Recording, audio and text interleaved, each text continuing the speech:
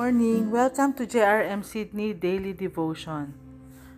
Today we are going to look at Colossians chapter 1 verses 3 to 14.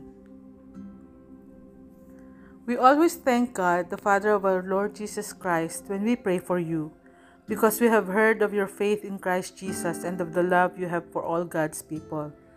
The faith and love that spring from the hope stored up for you in heaven, and about which you have already heard in the true message of the gospel that has come to you.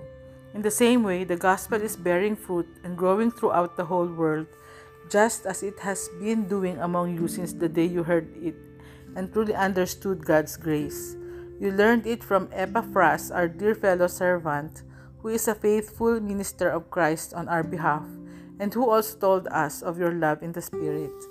For this reason, since the day we heard about you, we have not stopped praying for you.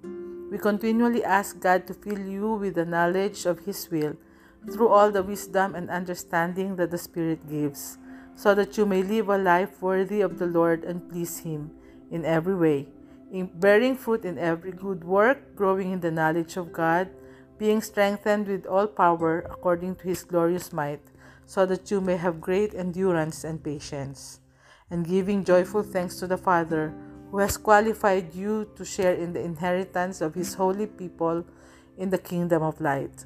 For He has rescued us from the dominion of darkness and brought us into the kingdom of the Son He loves, in whom we have redemption, the forgiveness of sins. This book is actually Paul's letter to the church at Colossae on behalf of he and Timothy. In verses 3 and 4, Paul wrote that he give thanks to God and pray always for them, having heard of their faith in Christ Jesus and their love for all the saints. These people are believers, are true believers, and they may seem to be Christians who don't really need prayer, but still Paul and Timothy prayed for them. This is short of saying that there is no believer who doesn't need prayer. We don't know what each of us is going through at all times, so we must cover each other always in prayer. We may think that our church leaders are spiritually strong, but they're actually the first targets of the enemy, so the more that we should pray for them. Paul and Timothy don't even know the Colossians personally, but they prayed for them always. Again, always. If it is hard for us to pray for people we already know and close to us, it would be harder to pray for people that we don't personally know. Sometimes we are requested by our brethren to pray for them, their family, or people we don't know. People has set us an example already. Paul has set us an example already. Paul believed that they are true Christians and has sincere love for all the saints, because genuine faith in Jesus will always lead to genuine love for the brethren and compassion for the lost. The Colossians came to know God through Epaphras, a faithful servant of God. A whole church was born as a result of his faithfulness and hard work.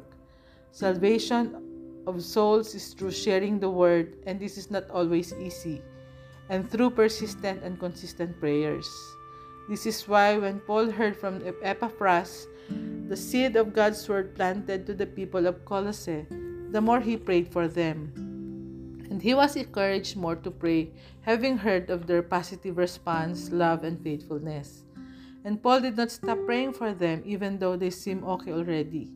He prayed and he wrote, confirming their faith and the truth of God's word, to further encourage them and strengthen their faith, and to encourage them to live holy and godly lives.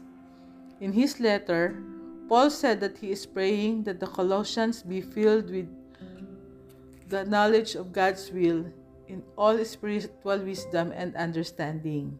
God's will cannot be known apart from His word, but we should also ask God for wisdom and to ask for His leading.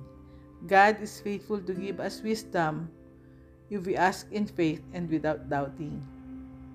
Paul and Timothy also prayed that the church would walk in a manner worthy of the Lord. When we accepted Jesus as our Lord and Savior, we also received the Holy Spirit. Therefore, we are no longer slaves of the flesh. And this is possible only if we will listen to the inner voice and guidance of the Holy Spirit. The grace of God which we have heard and accepted should lead us to a righteous life. Yes, it is not automatic, but the fruits of the Spirit will be manifested as well as a changed life as we continue to walk with God. There is no way that we can grow as a Christian or be mature apart from growing in the knowledge according to God's Word and by the work of the Holy Spirit within us. Thus, our goal in studying the Scripture is not just knowing the facts, but to ultimately know our God so that we will walk worthy of Him in and the here and now, bearing abundant fruit of good works and inner holiness and conformity to Christ.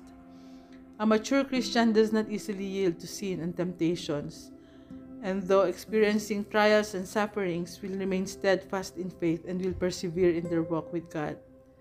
And this will happen only if we will allow the power of the Holy Spirit to rule over us and surrender ourselves completely to God, knowing that God's timing and will for us is always perfect and precise.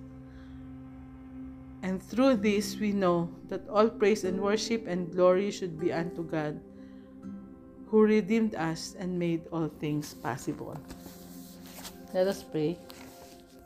Father, thank you that though this letter of Apostle Paul was written for the early church in Colossae, it is still very relevant to us. May we be like the Colossians who were encouraged and enlightened by your word. Thank you, Holy Spirit, for never leaving us, for guiding us and empowering us to walk worthy of God. Thank you, Lord, for the salvation and for our redemption. May we always be reminded of this, the joy of our first encounter with you and the sweetness of our first love for you, Jesus. Help us Lord, to continue in our daily walk as Christians. Please guide us and teach us to listen. Please continue to provide us wisdom that we may understand your word and perfect will for us. Lord, continue to give us the courage to overcome our inner fears and the temptations that we face every day. May your love abound in us and overflow, that we will have the genuine compassion for the lost and love our brethren. Give us, Lord, the sensitivity to pray for one another and reach out to our brethren. Thank you, Lord, for the congregation and fellowship that we have. May you alone be glorified always in our lives and in our midst. We give you back all the honor, worship, and praise. In Jesus' name we pray. Amen.